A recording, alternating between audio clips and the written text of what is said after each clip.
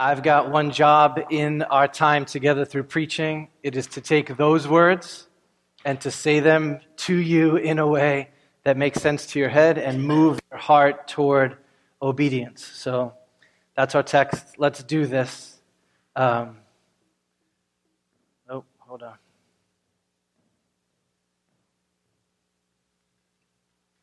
All right. This is one of those texts of Scripture, although I know I'm that way with a lot of them, that there's just so many insights in 6 verses that you don't know how you could say it all in a hurry. It's like a buffet. Where do you begin and end? We were married 20 years a couple of weeks ago. Grace was working for America West when we got married, so we flew to Hawaii for like $6 each. You know how that used to work? I don't know if it still works that way. This was our routine for food. We were newly married, so we weren't rushing. And about 10:30, 11, we hit this buffet place, and it was the most delicious food. All this exotic breakfast Hawaiian stuff. You didn't know where to start, and you were just there forever going. And then we'd spend our day and we'd eat dinner around 7, 8 o'clock at night. This is that kind of a text. I'm going to try and help you eat it, and you're going to be going, I got to go read this again because there's so much more in here for me to chew on. Here's the overarching big idea that I want to press with you. What could it look like for our church? Not just the pastors of this church, but the men and the women of this church to give and receive correction and instruction in a way that is life-giving and mission-advancing. What would that look like for us to do that? And specifically, we're framing this with, like, what happens if there's some rock stars around us who need correction and instruction? How do we give? How do we receive that together? All right, let me pray. Father, meet us in the preaching of your word. Make us humble. We're seeking to do this in a way that is helpful. So attune our hearts to hear you today. And let any words of mine that are not helpful just evaporate. And let the truth of God in Christ be our bread this morning. Hear my prayer and answer for that. I pray. Amen. All right, let's start here together. Gospel safety time. Everything about our life together, everything about our making of disciples is run through this grid. By gospel, we mean grace for sinners. We mean really good news for very bad people because of Jesus. The gospel is our oxygen. We got to breathe it in, and without it, we die. We need to learn it and relearn it and relearn it, think on it, revel in it, live from it. We want our church to be centered around the gospel. By safety, we mean this. Churches can be very dangerous places. I don't know if you have experienced that before. People actually get hurt in churches. Hurt happens all the time, even in the life of Jesus communities. Now, that fact is not a reason for us to walk out on the church. The truth that people get hurt at church is not an open door for me to then say, and so I don't want to be a part of the people of God. I know that you are Americans like me. You have mastered the art of playing the victim. We're very good at that. And so we love for any excuse to exit stage left. That would be sinful and also silly. Imagine if you spent time with an incompetent and crooked dentist and your takeaway was, I'm not going back to the dentist anymore. I'm just going to brush my teeth and floss on my own, but I don't need dentist offices. This happened to me. When we were children, we went to a dentist that was incompetent and crooked, and he was jacking up his insurance claims by making all the kids that came to him have lots of cavities. So I remember dreading the dentist. I'd go and I'd have 5 cavities. Then I would eat vegetables, celery, carrots, no sugar, no Big League Chew, no Dr. Pepper. I'd brush 4 times a day and floss like this. I'd go back in 6 months. 5 more cavities. What is going on? When we learned what was happening, what did we do? Do we stop going to the dentist? We found a good dentist. That's what life is supposed to be like for us. We know we love and we need Jesus' church badly. What we want to do is build churches that are safe. Reform our churches so that nobody's getting hurt anymore. That's what we mean by this. Not that you are safe to be affirmed in your sin. We love you too much to do that to you. That would actually be dangerous. Not that we're safe, which means we'll make everything perfectly comfortable for you forever. That would be unbiblical. We're called to die to ourselves. Not safe that we'll never take a risk together. The safest thing we can be doing is taking risks relationally, institutionally, for the advance of the gospel. Here's what I mean by safety in my brain anyway. 7 Mile Road is not like Shark Tank. Anybody seen that on Friday nights? You're out there, you're sweating, the cameras are on you, you're trying to prove to these people that you have what it takes. You are terrified that they're going to look at you and say, and for these reasons, I'm out on your life. No.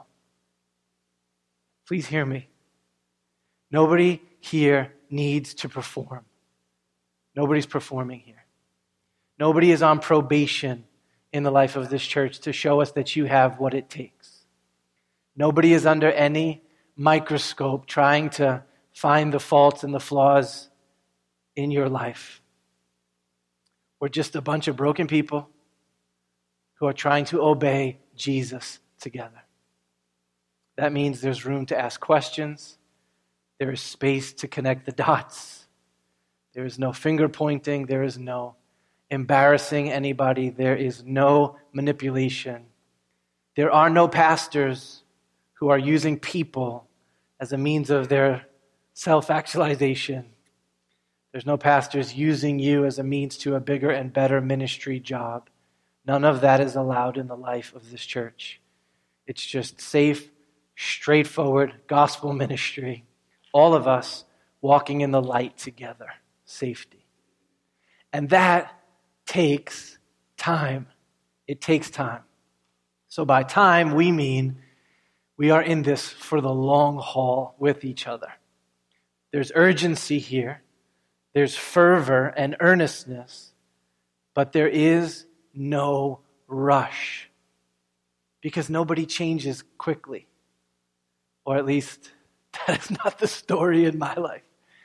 It takes time, right? Growth in holiness takes years, sometimes decades, to see that progress happen. You cannot heal a badly broken marriage in a weekend. You know this, right? Nobody kicks a 10-year porn addiction in one good conversation. Nobody can rework a secular, humanist, atheist worldview that you've had for 30 years through a couple of good sermons. It takes time. So we've got to lean in with each other for as long as this takes. I say it like this. There's no stopwatches at 7 Mile Road. Nobody's like looking for progress in a certain amount of speed. Why are you so slow? That's not the question that is asked here. There's accountability. There's intimacy. There's hopefulness. But there is no rush. Gospel safety time should define our preaching, our gospel communities, our tracks, our life together. And there may be no better scripture in the Bible to show off gospel safety time than the story that Patty read to us this morning. So keep these words in mind and let's work the text of scripture together. I put it up here so that you see it and you know that this is where we're coming from. The first verse in Acts chapter 18 says that after Paul left Athens, he found a Jew named Aquila, a native of Pontus. He's from Pontus, recently come from Italy, Rome, with his wife Priscilla, because Claudius had commanded all the Jews to leave Rome. Okay, so here's our first two characters in our gospel safety time story, Aquila and Priscilla. We're going to call them holy exiles. They had been living and doing business in Rome, and because of their connection with the Lord, because they were a part of the older covenant people of God, they were told, you have to leave now. What does it feel like to be an exile? What does it feel like to be a refugee who has been chased out of your home overnight?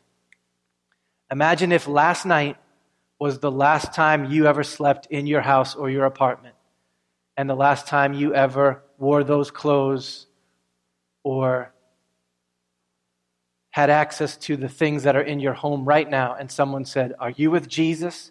And you said yes, and they said, don't come back, arms in front of the door. This is what the Lord allowed to happen to Priscilla and Aquila. This would be tough. Who's our most recently moved into a new place in this church? Suzanne? Right? We just did all this work of bringing all this stuff into her house. She has this really cool Harry Potter closet that when she punishes Henry, she puts him in there. I'm kidding. I'm kidding, right? Okay. Can you imagine if this afternoon, all of that work, all of their stuff, all of their hopes for this life in this apartment in Stoneham vanished? That's heavy. Might Priscilla and Aquila be a little angry here? Might they be a little bit upset? Might they be a little haggard? Might you be? Come on, I know you people. The slightest little discomfort in your life and you're angry. You know what hangry is? You're hungry and you're angry. You miss one meal and you're just like upset. Forced out of their homes because of their connection to the Lord. Might this fray their marriage some? Have we not seen that before? A marriage goes through hard times, and what does the husband and wife do? They turn on each other, and it's an excuse for distance. None of those things happen with this couple. I want you to feel it. They press into each other. They land in this city, and they are all in on the life of Jesus and his people and his church, ready to make disciples. May Jesus give us resilient people like that. That's Aquila and Priscilla. All right, next character, my man Apollos. Now, a Jew named Apollos, a native of Alexandria, came to Ephesus. All right, native of Alexandria, boom, you know what we're talking about here. This is a kid who grew up in Weston and went to BB&N and then to Harvard and has grown up in a very ambitious, very bright, very educated world. That's Alexandria in this time. And he was an eloquent man. He was competent in the scriptures, having been instructed in the way of the Lord. And he was fervent in spirit. All right, another way to say this is Apollos was a rock star. Let's work on these three descriptors so that you have it in your head. Number one, he was eloquent. Have you ever met somebody who's just great with words? They just have this different thing going on that when they speak, everything makes sense now. I like listening to them. Wait, she just spoke for 40 minutes? I thought it was like 30 seconds. That was helpful that they were able to take concepts, ideas, truths, and say them in a way that I was able to grab them.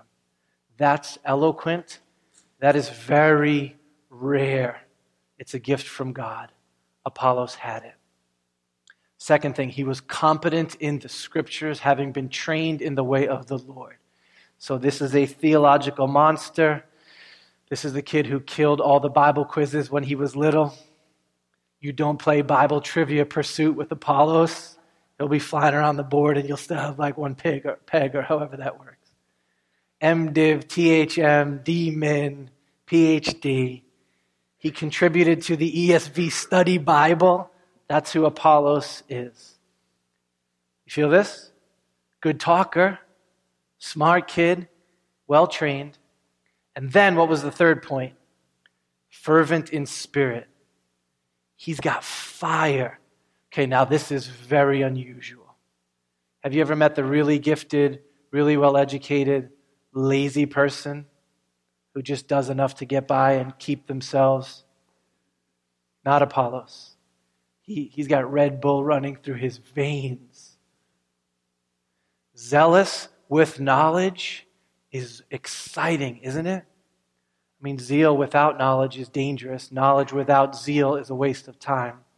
You give me zealous and knowledgeable, and then you make him a great speaker, we have a rock star on our hands. Larry Osborne calls this type of young leader an eagle because they're just ready to fly. This would be a young Matt Chandler or a young Charles Spurgeon or a young Lauryn Hill or a young Hillary Rodham or a young Mark Zuckerberg, right? Well-educated, well-spoken, fire about whatever they're into. This is Apollos. He's the total package. Huge potential to hurt people, like some of the names that I just said, and huge potential for good for Jesus' people and his mission. All right. He spoke and taught accurately the things concerning Jesus, but he knew only of the baptism of John. All right. So Apollos, by the grace of God, is all in on Jesus. He's all in on Jesus. When this says that he's in on Jesus and he knew about the baptism of John, that would be code for everything that John brought to the table in his ministry. So Apollos has his Bible open and he knows his older covenant and he's leading people to Jesus as the Christ. John said it like this: the Lamb of God who takes away the sins of the world. This was the gospel that Apollos was preaching about the death and the resurrection of Jesus Christ in our place for our sins, about the arrival of the kingdom of God, and the need to repent, shown off by baptism for the repentance of sins. So he's all in on Jesus. He's aware of John and his gospel. He's proclaiming it with boldness in the synagogue, but he is missing out on some big doctrinal truth. He is got gaps, holes, issues with his teaching and his theology. Remember, these stories in the book of Acts are real-time stories. So Pentecost had just happened years before. And there was no Snapchat or Twitter or Fox News to catch up on what was happening over in Jerusalem if you're from Alexandria. And so he didn't know about the outpouring of the Spirit. He didn't know about this massive thing that the Lord had done to explode his Spirit into the lives of individual women, men, freedmen, slaves, Jews, Gentiles. He just didn't know. He was short, shallow in his theology. He didn't know. So he's not a wingnut, way out in left field. We know how to respond to those folks. We love them. We put our arms around them gently, but we don't give them the mic. He's not a wolf, harming, dangerous, preaching heresy. We know how to handle those folks, and it's not with an arm around them. There's some other things we do with our extremities, and we move them out from a voice in the life of the church. He's none of these things. He's just solid, but young, and he's mistaken in some places. What does our boy Apollos need? He needs some correction, and he needs some instruction. Okay, next verse. He began to speak boldly in the synagogue, of course, right? You get the feel that he doesn't do anything that he doesn't do boldly.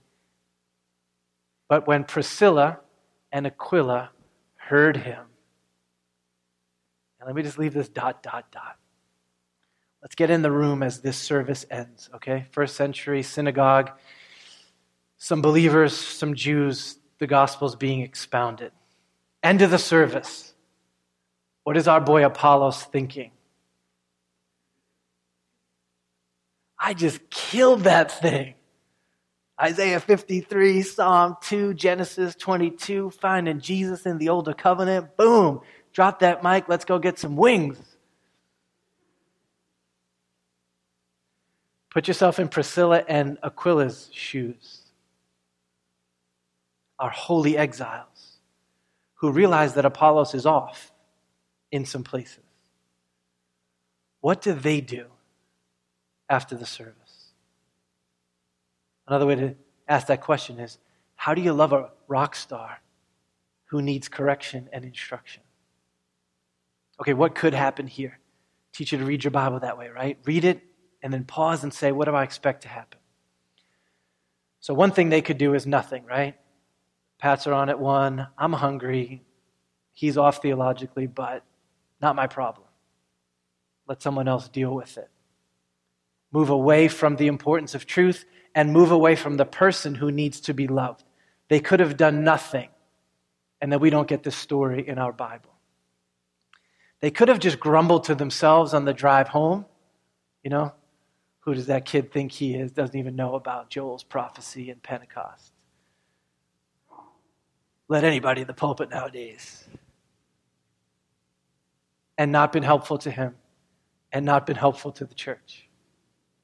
What else could they have done here? They could have embarrassed him publicly, right? Just slammed on him right there. Is that possible? They could have scolded him privately. Just talked down at him. We've got a few things to tell you, Apollos. They could have attacked him behind closed doors. But they don't do any of those things. They've got this love for gospel truth and this love for people. And so they move toward Apollos in love. It says that they took him aside and they explained to him the way of God more accurately. Okay, let's work this together. First of all, this word they. Let's spend some time here. This is important for us to do, especially in the echo of Caleb's track finishing up for the year. They is Aquila and who? Priscilla. A man and a woman. Correcting and instructing a man in the life of the church. I love this. All right, let's spend some time on this explicit statement that a woman was teaching and instructing and correcting a man in the life of the church. This side, without apology and with energy and with fervor, we embrace and champion the crystal clear teaching in Scripture that a man is a man and a woman is a woman, and there is a beautiful distinction between them and hundreds of implications for adorning the gospel with embracing our masculinity or our femininity. We're all in. One of those implications is that there is a type of teaching, Paul calls it teaching and exercising authority in 1 Timothy, that is reserved for called, gifted, qualified, ordained men that we call elders or shepherds in the life of the household of God. We're all in on that. That truth is not rooted in some archaic first century ridiculous cultural reality. It is not rooted in some ridiculous Will Ferrell, Anchorman, macho, men are superior to women foolishness. It is rooted in the creation order and the creative intent of God for us. That's where that is. That kind of teaching we have in the life of our church. I'm happy to walk through 1 Timothy, 1 Corinthians, 1 Peter, Genesis with anybody who would say, can you help me see where you get that and what that looks like? But we're all in on there is a sense of teaching that's over in this hand for the good of the church to the glory of God. That said, there is another sense, a real sense, and a much more high volume, high frequency sense in which it is not only appropriate, it is crucial that women be teaching men in the life of our church. That men be learning from the women in the life of our church. Not only appropriate, but crucial. That's what we get right here. Priscilla, holy, in submission to the Lord and to her husband by his side, is correcting and instructing Apollos. That kind of teaching should be happening all the time in the life of our church. I mean, of course it should, right? Of course it should. It's Mom's Day. What family on earth has not benefited from the wisdom, the correction, the instruction of their mom? Where in the world would you be without that? What husband in this room has not learned to shut his mouth and listen and receive and be corrected and gospeled by his wife? And if you haven't learned that, we need to go get wings after service together. Jesus-loving, Bible-loving Christians and churches have always understood this to be true. Always. Let me give you one example, because I love John Calvin's commentary on this.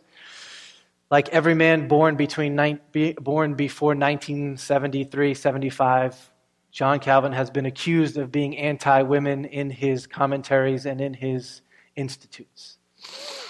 But John Calvin loved the word they in this text. He loved Priscilla and Aquila in here. He was so frustrated that the Roman Catholic Church in his day refused to train and equip and read the Bible with women in the life of the church. It drove him crazy. Here's what he said about the word they in this text. We clearly see that at that time, women were not so ignorant of the Word of God as the papists would have them be. Feel that? As we see that one of the chief teachers of the church was instructed by a woman. He writes that and he goes, who doesn't love that? That is beautiful. In other words, yes, Priscilla taught Apollos, and it was awesome, and everybody benefited from that exchange.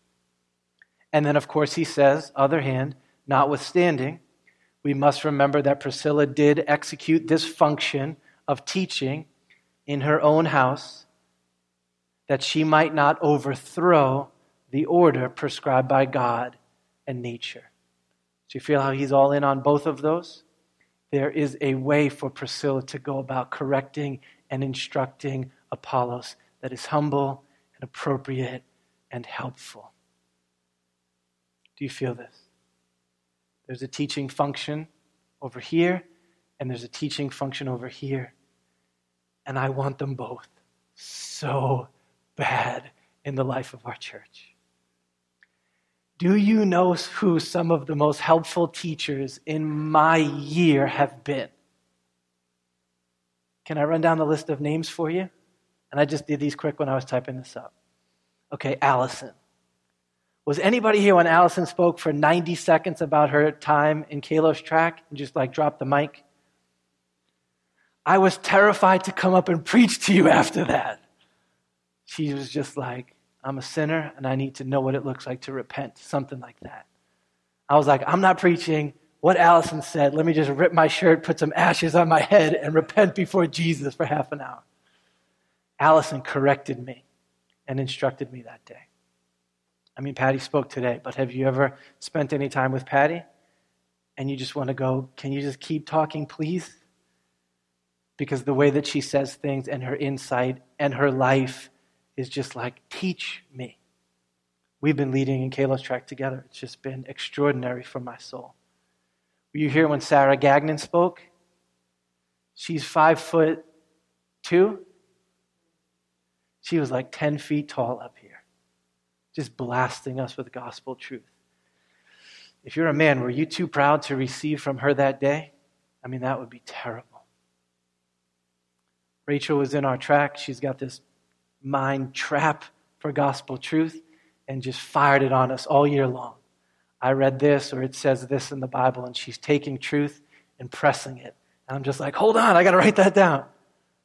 Being taught by my sister, Rachel.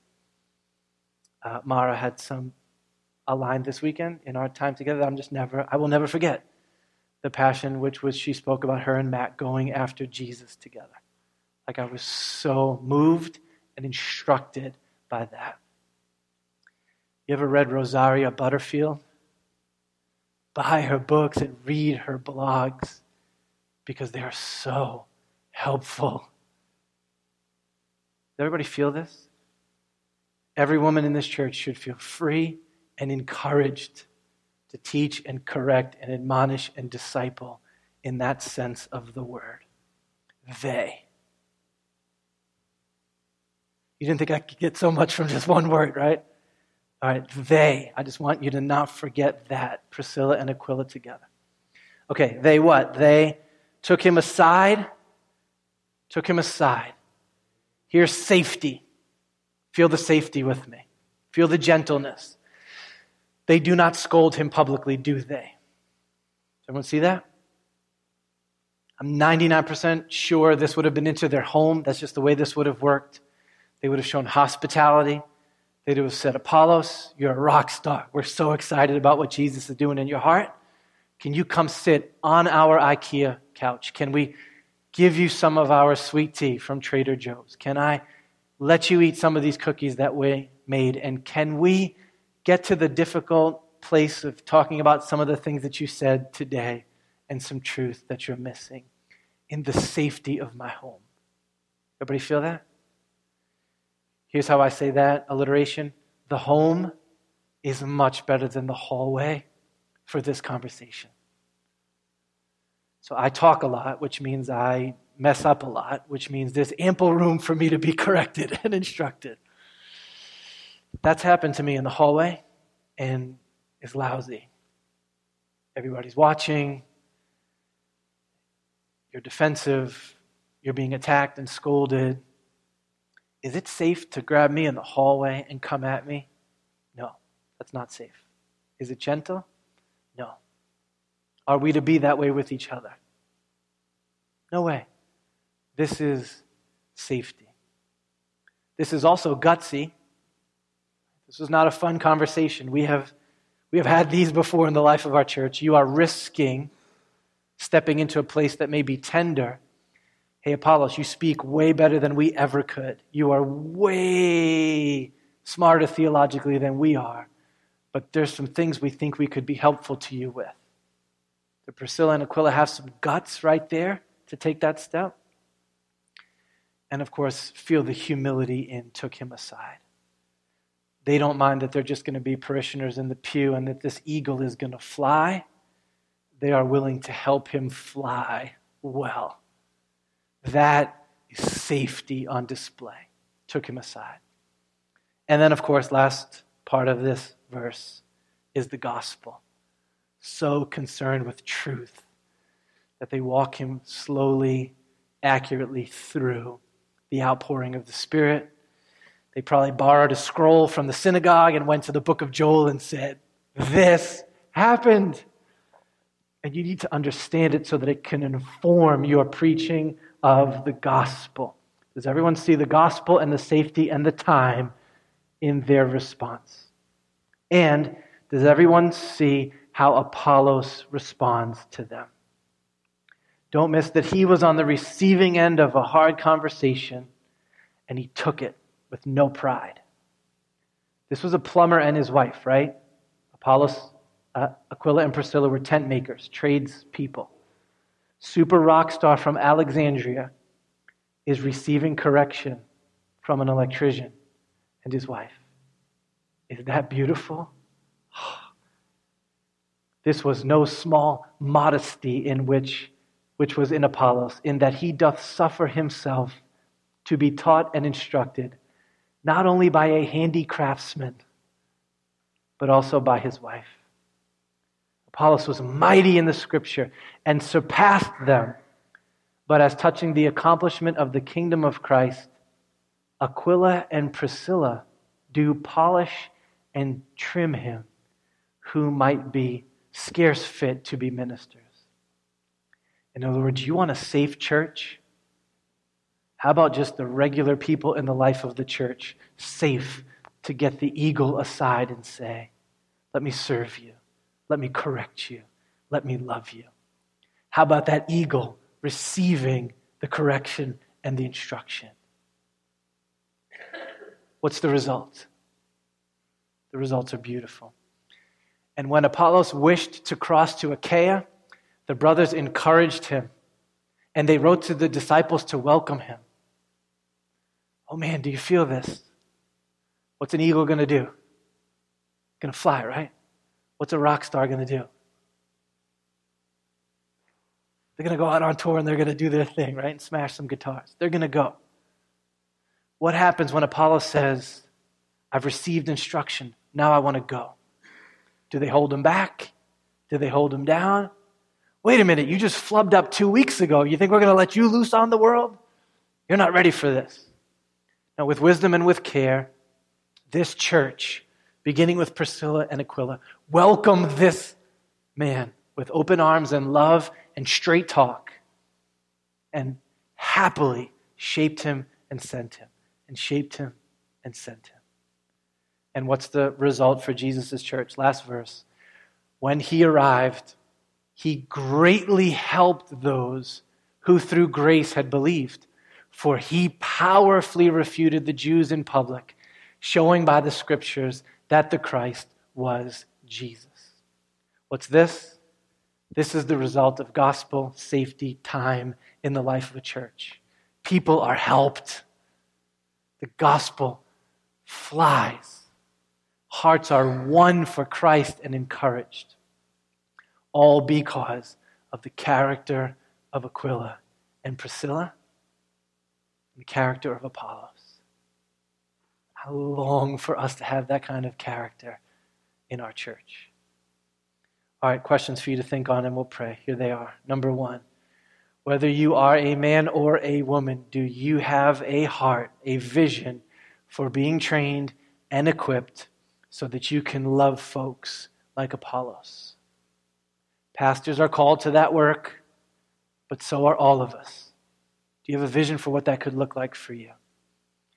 If you happen to be in a marriage, do you have a vision for your marriage being this safe of a place to make disciples? Your marriage being healthy, united, available, safe?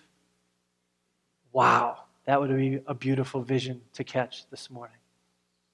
How about for all of us? Are we willing to be patient and tender and gentle and direct with the rock stars and the young people that Jesus gives us? Do we have a heart for that? June, July, and August, I'm not going to be preaching. I'm going to be giving my creative efforts to doing some writing of some field guide stuff for our church and the churches that we've been planting. So this pulpit's going to have 4 or 5 of our younger men who are either pastors or being trained to be pastors. They're all within their first, 30 sermons still? Definitely their first 50? That's some raggedy ground right there when you're in your first 50 sermons. I know. How about you love them this summer? How about you help them? How about you say, hey, I love you, you're safe, and you're talking too fast. I can't hang with you. That's too many words that you packed in there. Or you're talking too slow. Can you bring some more energy? They're not going to be offended by that if they know that you are for them and it's safe. And of course, it's the same thing in your gospel community. It's the same thing with our kids. Do we have the patience and the tenderness and the desire to envelop with love and to see thriving? Okay, and then if you are an Apollos, and I know some of you are, will you receive those conversations or not? It's a huge question. One of the reasons that I trust Moran, Pastor Matt, with my life and soul is I've seen how he and Laurel have responded to those conversations. They came here and Kev sat with them and said, you guys should not be leading anything right now. We need some time here to get you healthy, to get to that place. How does that conversation feel? You want to receive that kind of correction? But when there's humility to be led and loved and say, I want to serve the church, you tell me, I'm in. Beautiful things happen. I have also seen the gross other side of responses, not like Matt and Laurel's. Up in those offices, we've had a few of those. Apolloses with huge potential who are too proud for Priscilla to correct them, for Aquila to instruct them. If we have a meeting and I finish by saying, can I share a proverb with you?